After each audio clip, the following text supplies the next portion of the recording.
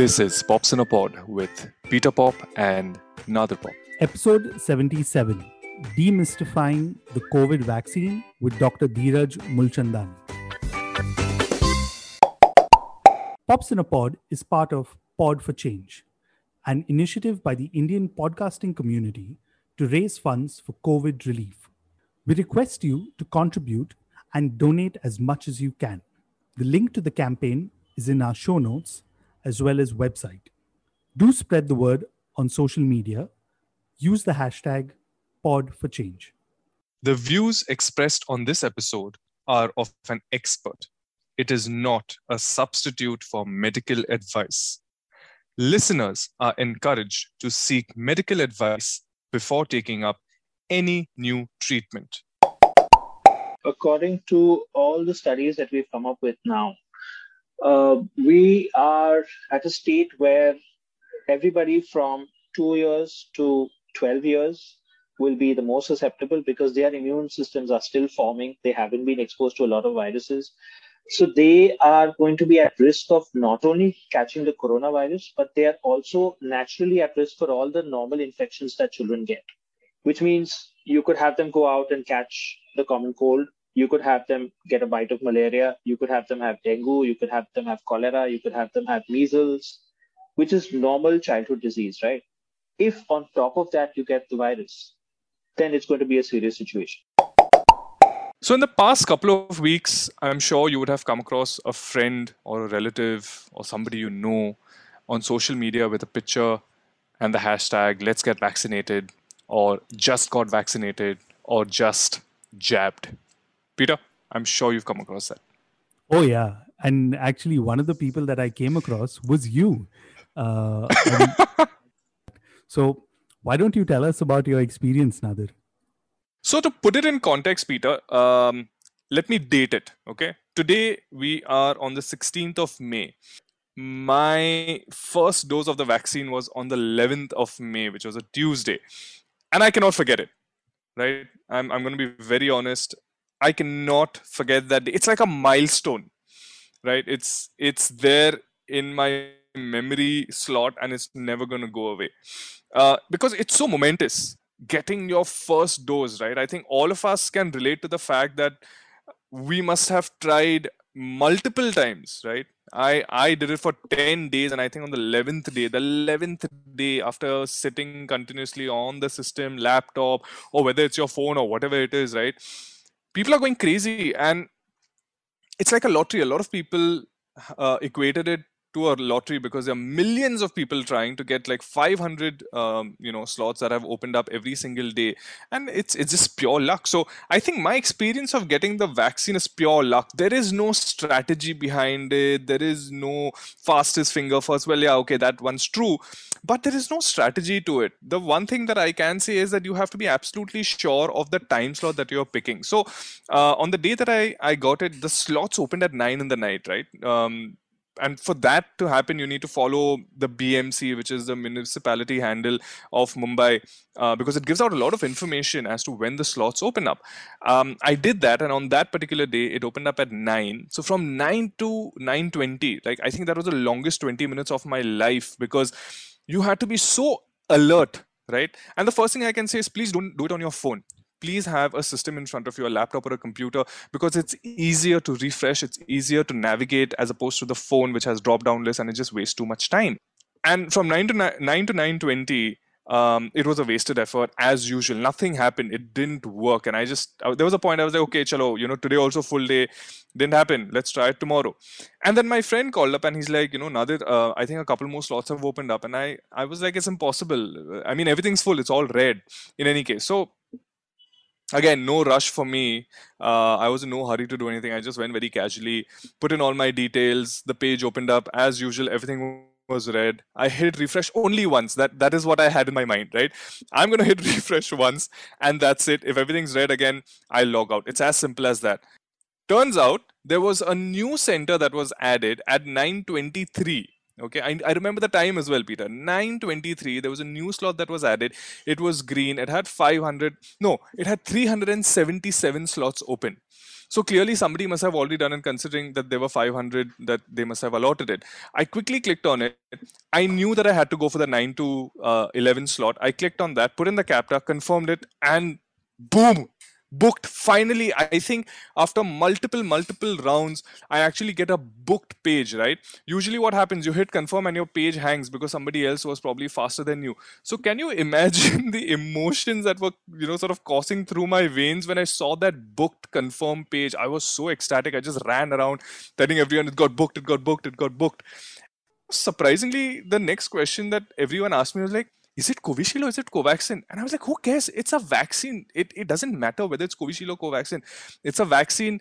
I got it and it felt like a lottery. And I was really happy, honestly. I was really, really happy that both my wife and I kind of got it. Now that you and your wife are one of the lucky ones, it's been 2 weeks since they've started vaccinating the age group of 18 to 44. And for the third week in a row, I'm going to be trying tomorrow onwards. And let's, what they say, right? Third time's lucky. So got my fingers crossed. But tell us more about, once you booked that slot, I'm sure you got the next day. What was that experience like? I mean, actually going there, getting the vaccine. And of course, the question on everyone's mind, did you have any side effects later on? Very well organized. They had chairs laid out. Social distancing was definitely maintained, and people had lined up nicely. And there was no rush. Nobody was pushing or shoving anyone or shouting. Nothing. Everyone was just quietly sitting. At 9:20, we were given orders to enter the premise, right? So they had taken over the ground floor, and everything was well marked out. We entered. We had to show them the SMS that we received. They had these counters, 3-4 counters. People checked the SMS. They did not ask for any identification. And I pushed them that, do you want to see my Aadhaar, my wife's Aadhaar? They said not required because you already have the SMS. So that was good because I think they wanted to kind of keep the line going. Once we got everything sorted, I think in the next 10 minutes, we got the vaccine because then it was just a matter of following the line. We went in the center. The lady who was administering the injection asked us that, do you have any allergies? Are you suffering from anything? Any specific medicines? Are you pregnant? Obviously, they asked that to my wife. And obviously, for us, all the answers were no. She quickly jabbed us, and then we were in the observation center for half an hour. That is a mandate. You have to be in the observation center for half an hour in case, you faint, or in case you feel giddy, uneasy. I think that's why they kind of keep you over there. Once that is done, they again register your name and everything to ensure that you've got it, and then that's it. Then you leave. Both my wife and I were a little uncomfortable for at least a good 2.5 days. We didn't break out into a fever, but our arm really hurt where we got the shot. That was really hurting a lot. We felt extremely lethargic the next day. The same day it was okay, but the next day we were very lethargic. I had backache, headache, which was not the normal backache and headache that you usually experience. I don't know how to describe it, but it's just something. It just felt that it happened because of the vaccine. That went on for about a good 2.5, 3 days. You don't feel like working out. You don't feel like doing anything technically. But I continued to work. Both my wife and I, we continued to work. And then I think by the weekend, we were absolutely fine. Like today being a Sunday. So Tuesday got the vaccine. By Thursday, we were like, a little groggy. But Friday onwards, we were absolutely fine. I'm kind of glad that, we got it. Glad to know, now that you had a great experience through the vaccine and your wife also. But I think, it's enough of us talking for this episode. What we wanted to do is also talk about the vaccine with an expert and kind of dispel some of the myths or kind of learn new information that we're currently getting about the vaccine. So on this episode, we're joined by Dr. Dheeraj Mulchandani. He's a general and laparoscopic surgeon with an experience of over 18 years. An entrepreneur in the medical tourism business, he has conducted various training programs related to COVID-19 and the ongoing pandemic in the past year. So yeah, let's get into our chat with Dr. Dheeraj. I'd like to welcome to Pops in a Pod, Dr. Dheeraj. Welcome to the show, Doctor. Thank you so much, Peter. Doctor, this episode comes at a great time because right now we're currently in the second wave all across India. And, there's so much information spreading around, right? Especially around the vaccination, because from what we've read, that's one of the most effective ways to deal with the coronavirus at the moment. So thank you again for taking time out and joining us on this episode. It's completely my pleasure and honor to be with you guys. There is a lot of information, and I hope I can shed some light and bust some myths on this pod. Thanks, Doctor. So, Peter brought up the whole vaccination thing, and I think I'm one of the few fortunate ones who actually got vaccinated last Tuesday. So that would be about on the 11th of May, and I got the Covaxin vaccine, right? Now, obviously, there's so much information, and even I got involved in this, like dive straight into the rabbit hole, seeking information. What is this Covaxin? Is it better? Is it not that great? But I think the question that really topped in my mind was that if I get a Covaxin vaccine, why do I need the second dose also to be a Covaxin? Why can't it be a Covishield or a Sputnik or a Pfizer? Like, why does that not work? Okay, so that's pretty simple to deal with. What happens is that the two vaccines that are made with completely different processes. So the Covishield, which is the Serum Institute vaccine, uses an adenovirus as a vector to carry the information that will produce antibodies. Whereas the Covaxin vaccine uses a dead coronavirus particle itself. So they're using completely different mechanisms to produce the antibody response. So if you're going to mix and match vaccines, it's likely that your antibody system, your immune system is going to get confused and may not be able to produce the appropriate amount of antibodies as well as the correctly targeted antibodies. So it's important to completely use the same vaccine as the second dose, which will also ensure that the booster effect that the second dose is meant for comes in completely and you have the highest possible levels of antibody against the virus. Okay, wow, that totally makes sense. But having said that, Doctor, one of the things I have read, and please confirm it or bust the myth, that the vaccines that we're currently getting will only be effective for a certain period of time, maybe 6 months or so. Is that true? Well, more or less it is true because that's how vaccines work. In the case of the coronavirus, we haven't had enough time to study the efficacy of the vaccine as to how long the effects will last. Considering that the vaccines in India were made available only in January and abroad they've been on for maybe about 8 to 9 months now. Research is still on. We're still trying to figure out how long the antibodies will last post the vaccination process. And that's why you can also see the scenarios that keep changing. So if you see just last week, the government and the company has changed its stance, whereas the second dose used to be given between 6 to 8 weeks, and now they're pushing it to 12 to 16 weeks. So they're still trying to study the longest possible duration of the antibodies that will circulate in your system. As of now, for sure, we can say it'll last for 6 months because that's how much it's been studied. And it's quite similar to the pattern when you get infected as well, where your natural antibody immune system sort of keeps your antibodies at a peak level for about 6 months and then they start to drop. Which is why we're considering that you might possibly need to take a booster dose maybe year on year till the virus sort of dissipates, which is very similar to the influenza virus we have even currently for the common flu. It's a year on year vaccine because the virus mutates every year it's a seasonal virus. So we sort of get new strains every year and we take a vaccine booster every year. So probably this is going to go the same way because it's more or less affecting the same respiratory system. But as of now, 6 months seems to be the golden timeline where we can guarantee that, after taking the vaccine, at least for 6 months, you will be protected. So basically, people who have taken a vaccine right now in May would probably, if things remain as is, they'll have to take another one, which is a whole new session in December. Sounds like it as of now. So what will happen is you'll probably be told to take an antibody test and see how many antibodies are still circulating in your system. Because what happens is, so it's not a one-time thing that you get the virus shot and the vaccine sort of produces antibodies and that's it. We're also thinking about people getting continuously exposed to the virus post the vaccine. Let's assume that, lockdown measures ease out and we start moving about. And then we're exposed to people who have the virus, but our antibodies are fighting the virus. So as and when you get exposed to the virus, the antibodies continuously keep producing. It's like a memory cell, which when sees the virus starts producing antibodies again and again. And if it doesn't see the virus for a long period of time, it sort of stops the production so that the other antibodies which are fighting your other normal diseases take over. So it depends on how exposed you are to the virus, how long the vaccine will last in terms of your memory cells keeping it in mind that this is the virus particle against which I have to produce antibodies.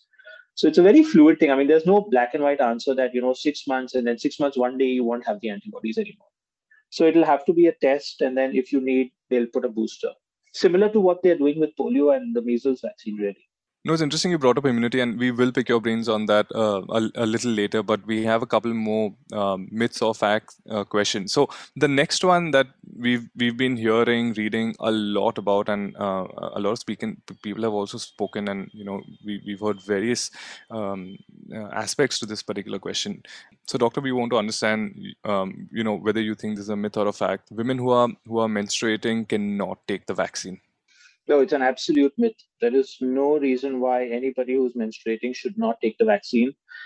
The only possible explanation I can give from where this originated is that at the time of menstruation, some women are not at their peak physical fitness. So some people get a lot of pain, some people get a lot of weakness, they get fatigue, they get tiredness.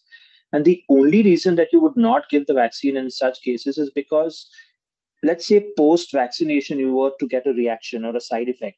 You wouldn't know whether it was a normal menstruation effect that they have regularly or it's a side effect of the vaccine. And that is the only reason possible that I would advise women who are menstruating, who know that they get weakness, they get tiredness, they get fatigue, put it off for 5 days. Menstrual cycles generally last for 5 days. Wait for your 5 days to get over and then go safely take the vaccine. But there's no contraindication as such. Glad to know that, doctor. Another thing we've read or come across is breastfeeding while being positive with coronavirus does not cause any harm to the infant or the child. That's absolutely true.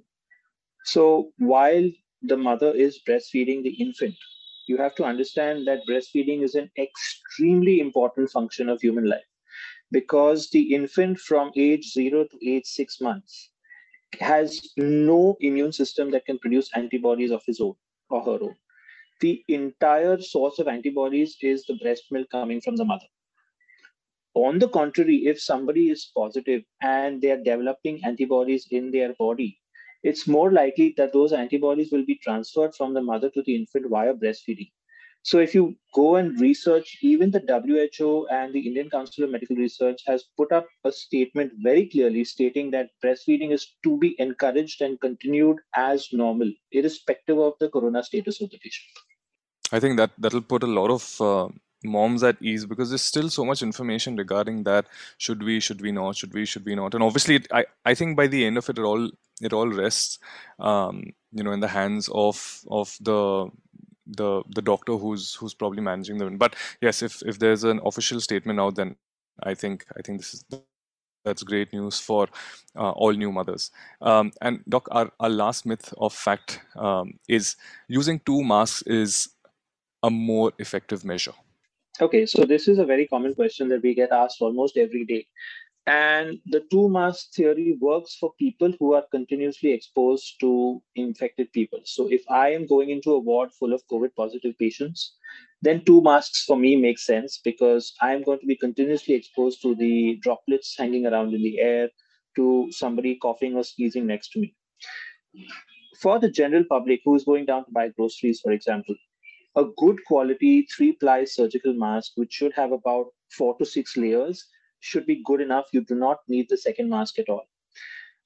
Unfortunately, what we are seeing is a lot of people, lay people or public who are not healthcare workers, are walking around with these cloth masks with fancy designs. But most of these masks are permeable to water. So the simplest test you can do is take a water spray like you do for the plants and spray water across the mask. And if the other side of the mask gets damp, then it's offering you no protection. Then you wear your double mask or switch over to a surgical 6-ply mask or a 3-ply mask with 6 layers. when I go into the hospital, for me, it's important to wear two masks because what happens is if I'm exposed to droplets, the outer mask, which is getting all the droplets accumulated, I walk out of the ward and I dispose of it. So the second mask, which is inside, stays my primary mask when I'm out of COVID positive areas and just in general public. But by no means is two masks necessary for everybody in general everyday life. If you're traveling in a closed space with air conditioning where you suspect you might have a passenger with COVID-19, by all means, you can wear the second mask. Or if you insist on wearing a cloth mask, wear a surgical mask inside, cover it up with a cloth mask outside, and keep your fashion sense intact. Yeah, thanks so much for that, because masks became a regular thing. So fashion took precedence over utility or actual effectiveness, I guess. But having gone through the entire myths and facts, and I'm sure everyone is a bit at ease after hearing this, because this is something that ranges from going on your WhatsApp groups to Instagram stories and what have you.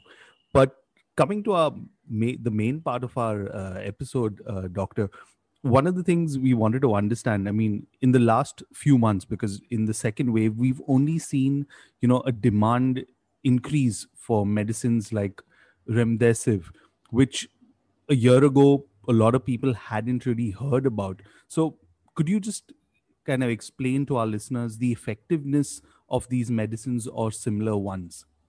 Okay, so once you are admitted in the hospital with a severe case of the respiratory infection, the only options available to us are remdesivir and another anti-clonal antibody called tocilizumab.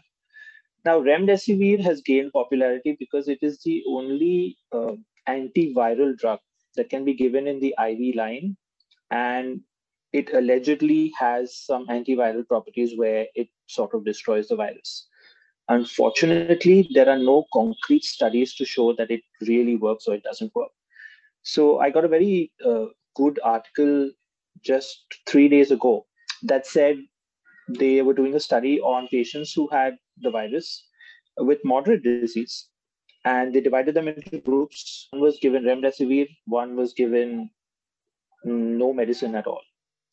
And they both turned out negative in about the same amount of time. Medically and scientifically speaking, remdesivir is supposed to work in the early stages if you catch the virus really early and if you start administering it at the beginning of the infection. And there is some evidence that it sort of brings down the duration of illness from, say, 2 weeks to about a week. And then you're sort of getting better early. But it's more like a supportive therapy. It's not like a one injection and the virus starts dying and you're going to certainly get better. So there are lots of people who have received remdesivir, who have received plasma and still haven't improved. So it's all about the timing of when you're giving the medication. And also, Doc, it also definitely depends on the patient and the current condition of the patient as well, right? Like there are parameters. Like I think everyone has understood the aspect of comorbidities, your age, the current health and fitness situation that you're in. Those parameters also play an important role when administering these medicines? Absolutely. So the most important thing in the fight against viruses is your body's capacity to fight. If you have a strong immune system, if you are healthy, if your body is in peak health, you should be able to fight the virus without any medication support. Ideally, all viruses are weak organisms. They are supposed to be killed by our immune system without any support. So we are constantly exposed to viruses all throughout. A common cold is basically a virus.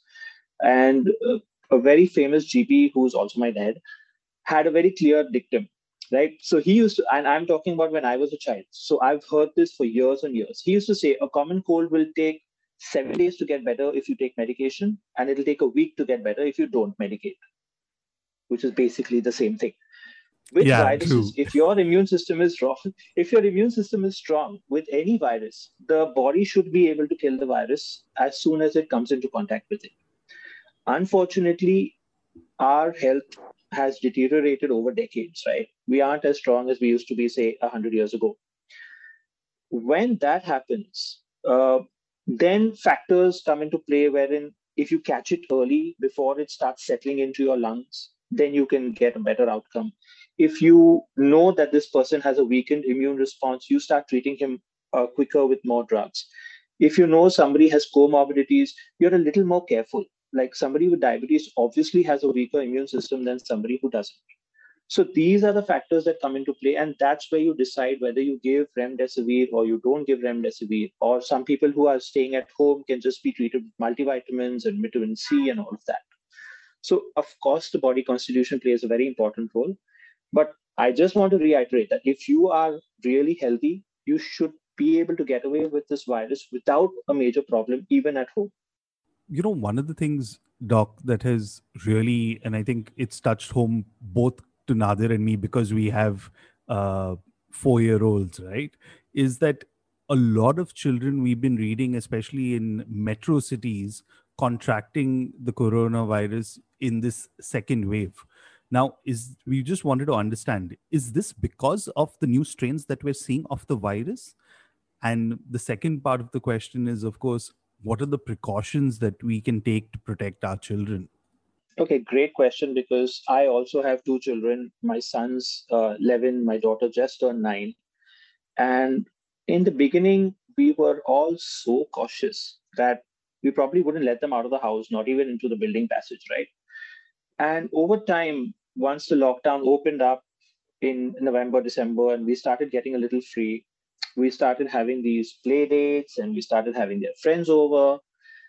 And somewhere over time, once the vaccination started, we've all let down our guard, right? So we have the staff coming in, we have our drivers, we have our maids, we have support staff, office staff, all walking in and out of the house. Whether you can attribute the infection in children to the mutation, or do we attribute it to letting our guard down and exposing our kids to more people, is a debate that's not going to end very soon. There is no evidence to show that it's the mutation that's causing it. Let's assume that we had the same coming and going even during March 2020. Maybe we would have seen a lot more infections in kids at that time as well. Because at that time, we were all so scared that we would not let them out of our sight, right? But now you've got mothers taking the kids down for a drive because they're bored of sitting at home. You have play dates. In the middle, clubs had opened. So my kids were going to play badminton. And I was, of course, scared. But because I had the advantage of knowing what I was doing, I had them wearing masks. I made sure that the guy who was playing badminton with them was somebody I knew who was negative. So it's just about keeping your guard up. And to the second part of your question as to how we prevent it, it's the same dictum all over again. You wear your mask, you wash your hands and sanitize your hands properly, and you try and keep your children meeting only those people who you are confirmed are corona negative or have no suspicion at all that they might have the disease. So then it's definitely caution that we need to keep siding by right now, even if it's for kids, correct? Absolutely. That seems to be the only way to 100% ensure that they don't get it. So it's pretend that the lockdown hasn't eased up at all. Pretend that you're still in 2020 and your kids will more or less be safe. It's not like the virus is going to come flying into your house and infect them. It's only if they get exposed to somebody, it's going to happen. So then, Doc, why can't we give the, current doses of vaccination to our kids? Okay, so the vaccinations that were tried and tested were done using adults in their clinical trials. And the way the vaccine works is it's a very fine balance. It's called the Goldilocks effect, right? So a little bit too much will give you more side effects, a little less, and you're not going to get the appropriate immune response. So the titration of the dose of the vaccine has been curated for an adult with a certain body weight and a certain body type. It's like giving paracetamol 1 gram to a child. You're going to fry his liver. You can't do that. There are certain doses that are appropriate for children and a certain dose that's appropriate for adults. Thankfully, now trials have already started, and Pfizer has already been approved for adolescents above 12. So 12 to 18, Pfizer is already approved for it. And interestingly, what they found is the adolescents actually have a far stronger immune system than adults do. and they produce a much stronger immune response, which also means that the moment they take the vaccine, they're more likely to have side effects. So they're more likely to get a fever, they're more likely to get body aches, muscle pains, bone pains. So they are sort of trying to find out a dose where you can minimize the side effects at the same time keeping the antibody production to its maximum. And while they do that, we have to wait till they come up with the perfect dose for children. I'm glad at least that's cleared up. One of the things also where at least from what we've done our research so far, there's still uncertainty is for the vaccine for pregnant women.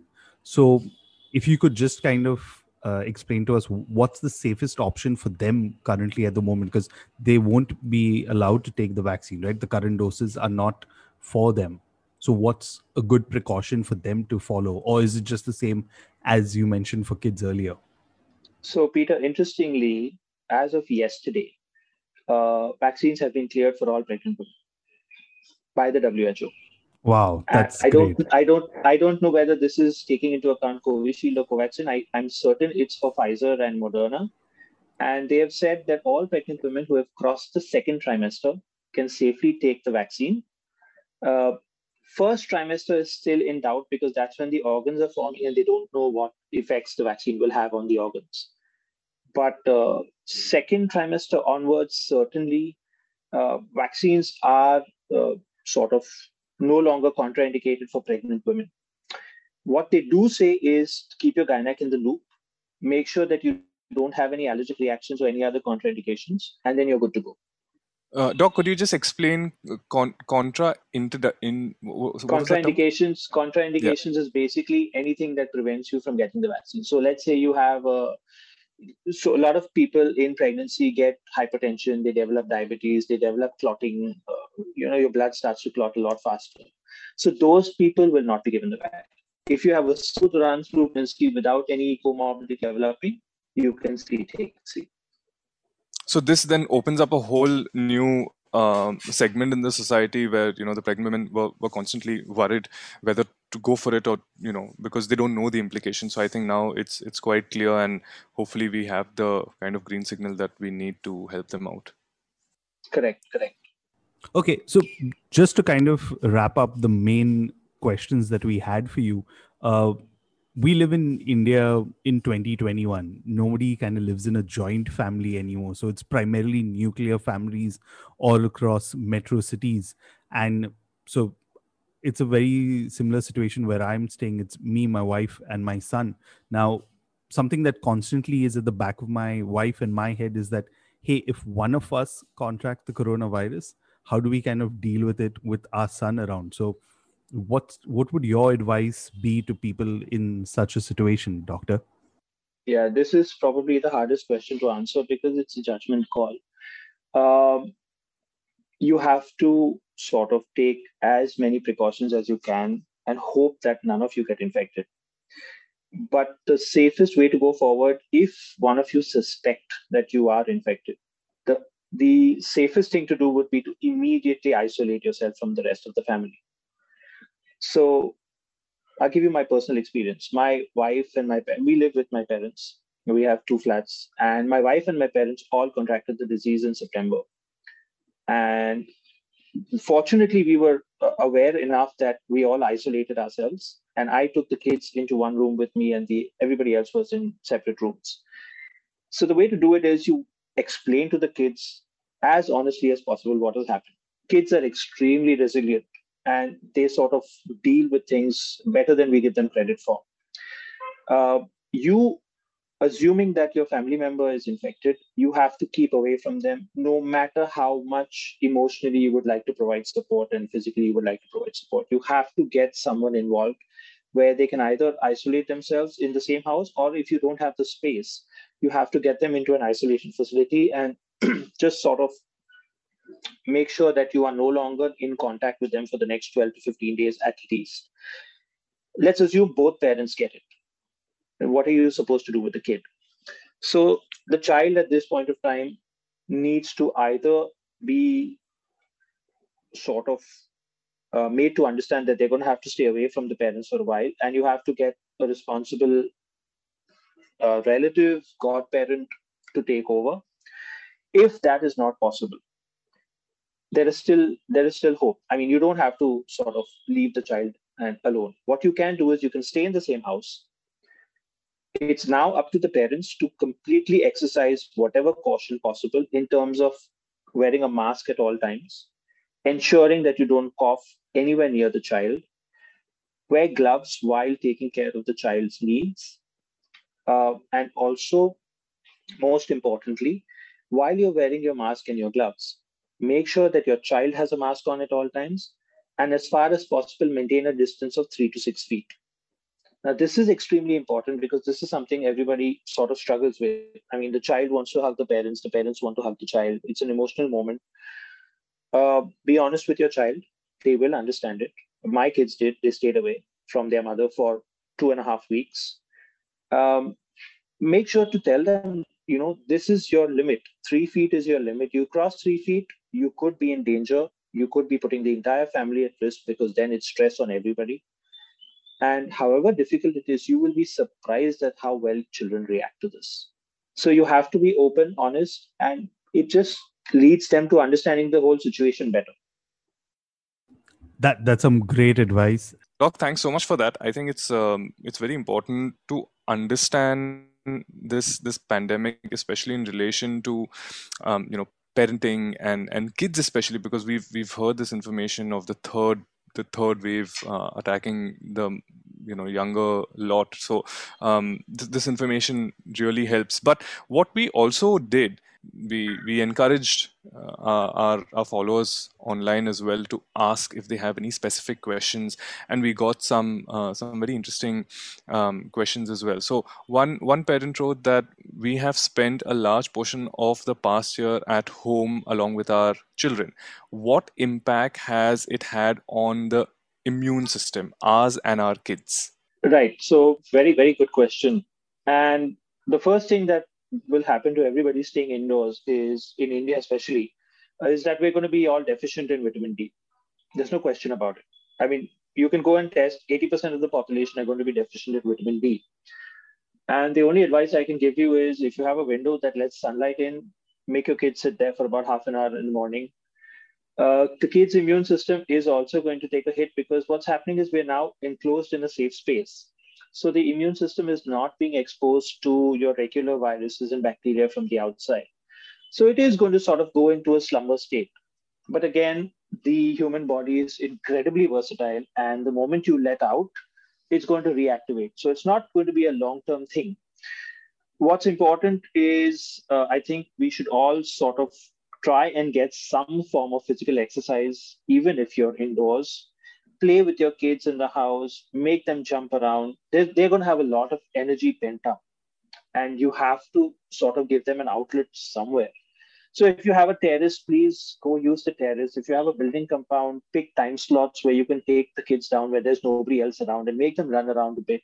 If that's not possible, for heaven's sake, do not let them sit in front of a screen all the time, because we've seen a lot of children getting glasses and putting on a lot of weight because all they're doing is sitting around eating at home.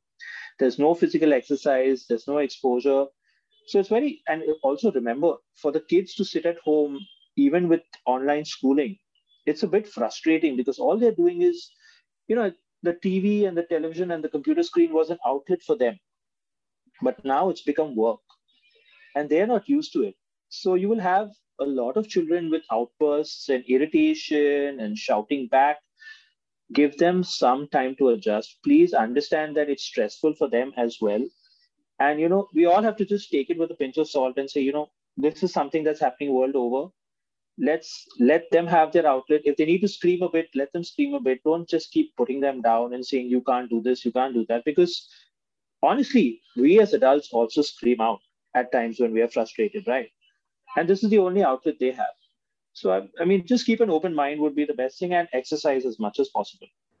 Something I think I've said this a few times on the podcast already, is because we love traveling, right? I think my son is going to end up looking at our photos from 2020, 2021 and say, why didn't we travel at all? What happened that year? I know. But coming back to another question that we got, and I think this is something that a lot of people have on their mind, is post getting the vaccine, whether it's the first dose or the second dose, is it safe to try conceiving for children? If you're prepared to take on the additional responsibility, and if you're prepared that, conceiving is all fine and dandy, but you're assuming that in 9 months, when it's time to deliver, that everything is going to be okay. The whole of 2020 in hospitals, we saw pregnant patients sort of being shifted here and there for a bed. There were emergency labors in casualties and emergency rooms who did not get an operation theater because in March, April, all the operation theaters were shut. So it's not only about conceiving and bringing a child into the world. It's about how are you going to do it at the time of delivery? Are we going to be open? Is everything going to be fine or not? If you're prepared for that, go ahead. No worries. But I would sort of put it off till at least we know when we are going to open up again. Simply because let's assume that you have some complication in pregnancy. Is your gynae going to be equipped to handle it with COVID in the hospital? So, we started unlocking in November, December, and everybody thought we're going to open up in May, June, it's all over. And suddenly the second wave hit us in May, and again, there are no beds. Now let's, for the sake of argument, say that somebody needed to deliver in May. It would not be a situation that I would want to find myself in. So just think 9 months forward. If you feel that the picture is rosy, go ahead. Otherwise, wait it out. But the vaccination has no impact physiologically on you in terms of having a child or anything. Not at all, not at all. So the vaccine sort of only promotes your immune system to produce antibodies. It does nothing else to your other organs and systems. So the vaccination per se is not going to prevent you from having a baby. Having said that, let's also tell everybody that the vaccination does not mean that now you can roam around mask-free, no matter what Joe Biden says, right? You still need to keep precautions because the virus is mutating all the time. Until we have a sufficient population that sort of had the virus or completely vaccinated and no longer spreading it forward, we're still not out of the woods. Okay, this comes, feel free if you can kind of help us out with this, is we've read about, lactating mothers also not like being able to take the vaccination. Is there going to be like a separate vaccination for them? What's the current status? If you could just explain that to us. So again, as of 2 days ago, day before yesterday, the National Expert Group has put out an advisory saying that all pregnant and lactating women will be allowed to take the vaccine. And they've realized that if they are lactating and they are producing antibodies, it's beneficial because they're transmitting the antibodies to the child, to the infant. So you're more or less protecting the infant at the same time. The only worry is the side effects that the vaccines may have, which again goes to the immune status of the women. If they are lactating without issues, they're not on any hormonal medication, everything is going fine, we are going to open up vaccination for pregnant and lactating women as well.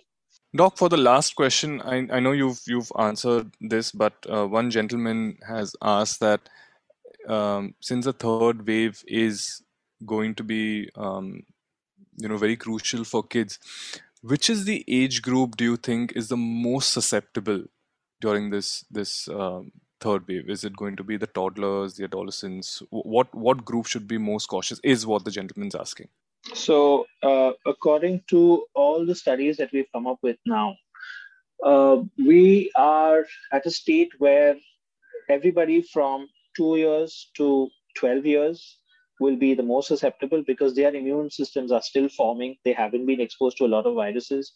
So they are going to be at risk of not only catching the coronavirus, but they are also naturally at risk for all the normal infections that children get, which means you could have them go out and catch the common cold. You could have them get a bite of malaria. You could have them have dengue. You could have them have cholera. You could have them have measles, which is normal childhood disease, right?